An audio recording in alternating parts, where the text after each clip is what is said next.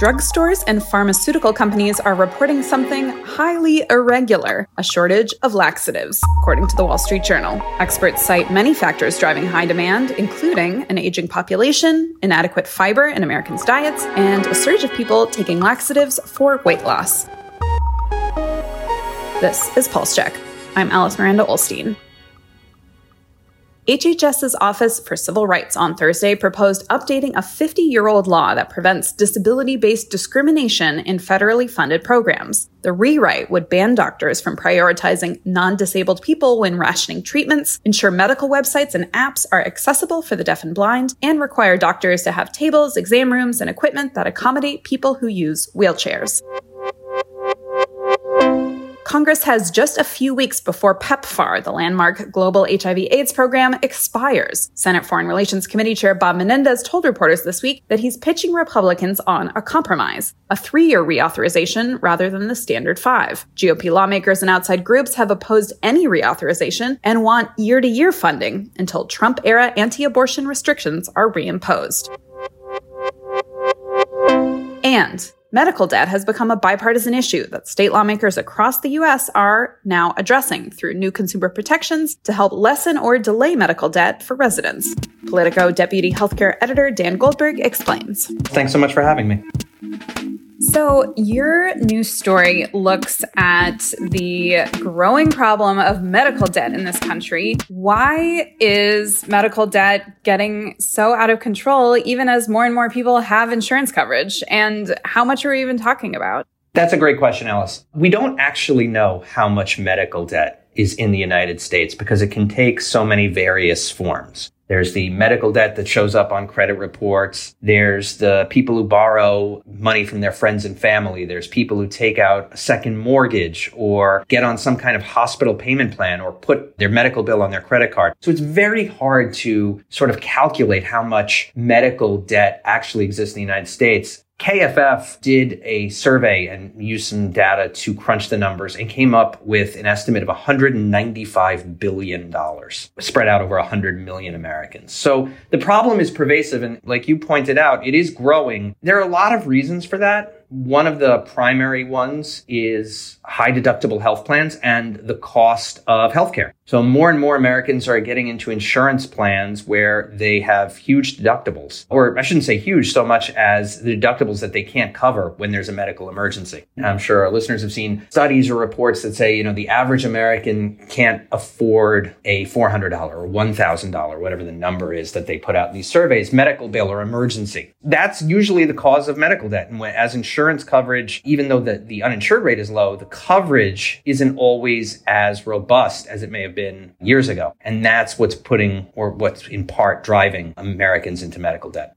So what are states trying to do about this? It sounds like a lot of different attempts to get at this problem. Yeah, that's right. And that's one of the things I looked at in the story. States are sort of going after this in a bunch of different ways. A lot of what I think would fall under the umbrella of transparency and forcing hospitals to screen people for financial assistance before pursuing them in collections or going after their debt. So, for example, in June, Colorado became the first state to enact a law prohibiting consumer reporting agencies from including medical debt and credit reports. And that's super important for people because credit reports are what you use to buy a house, buy a car. And what a lot of people were finding is that they would get trapped in this medical debt and have that show up on their credit report, and then they couldn't take out a loan for their small business. They couldn't get a mortgage on their house. It would affect their whole life. New York is right behind Colorado. Another example is Oregon has a law that limits the interest that can be charged on medical debt, because that's another thing that lawmakers and advocates who deal with this issue had seen a lot of is incredibly high interest charges. We're seeing a lot of things like that. And also states are passing rules and laws requiring hospitals to be transparent about how medical debt works and the financial assistance programs they have, so that a patient is aware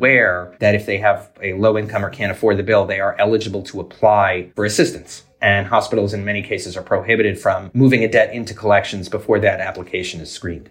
And something that didn't make it into your story, but you looked into, is what DC is doing, sort of a novel attempt at tackling this problem. They are trying to buy up and forgive tens of millions of dollars of medical debt for residents. How would that even work? And would other places copy this if it does work? One of the things that is interesting about medical debt is hospitals often give up collecting it because it's a hassle to do, and that's not really the business they're in. And they will sell their debt to collection agencies, often pennies on the dollar. So organizations like RIP Medical Debt have discovered that if they raise money, let's say they raise $100, they can buy off $10,000 worth of medical debt. And you've seen stories about nonprofits and charities doing that. Famously, a church did that once and paid off the town's medical debt. So more and more of what we're seeing is municipalities doing that. You mentioned DC. The mayor, I think it was in March, announced that the district will cancel up to $90 million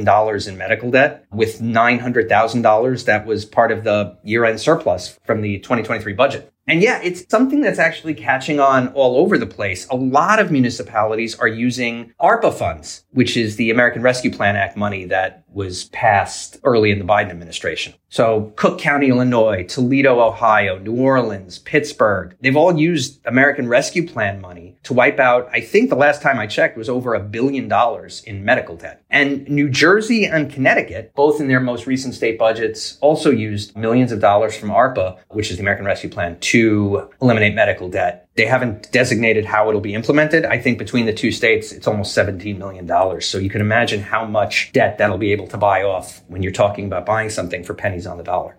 It seems like most of it is aimed at helping people who are already under a bunch of medical debt rather than preventing new people from acquiring medical debt. Is that your sense?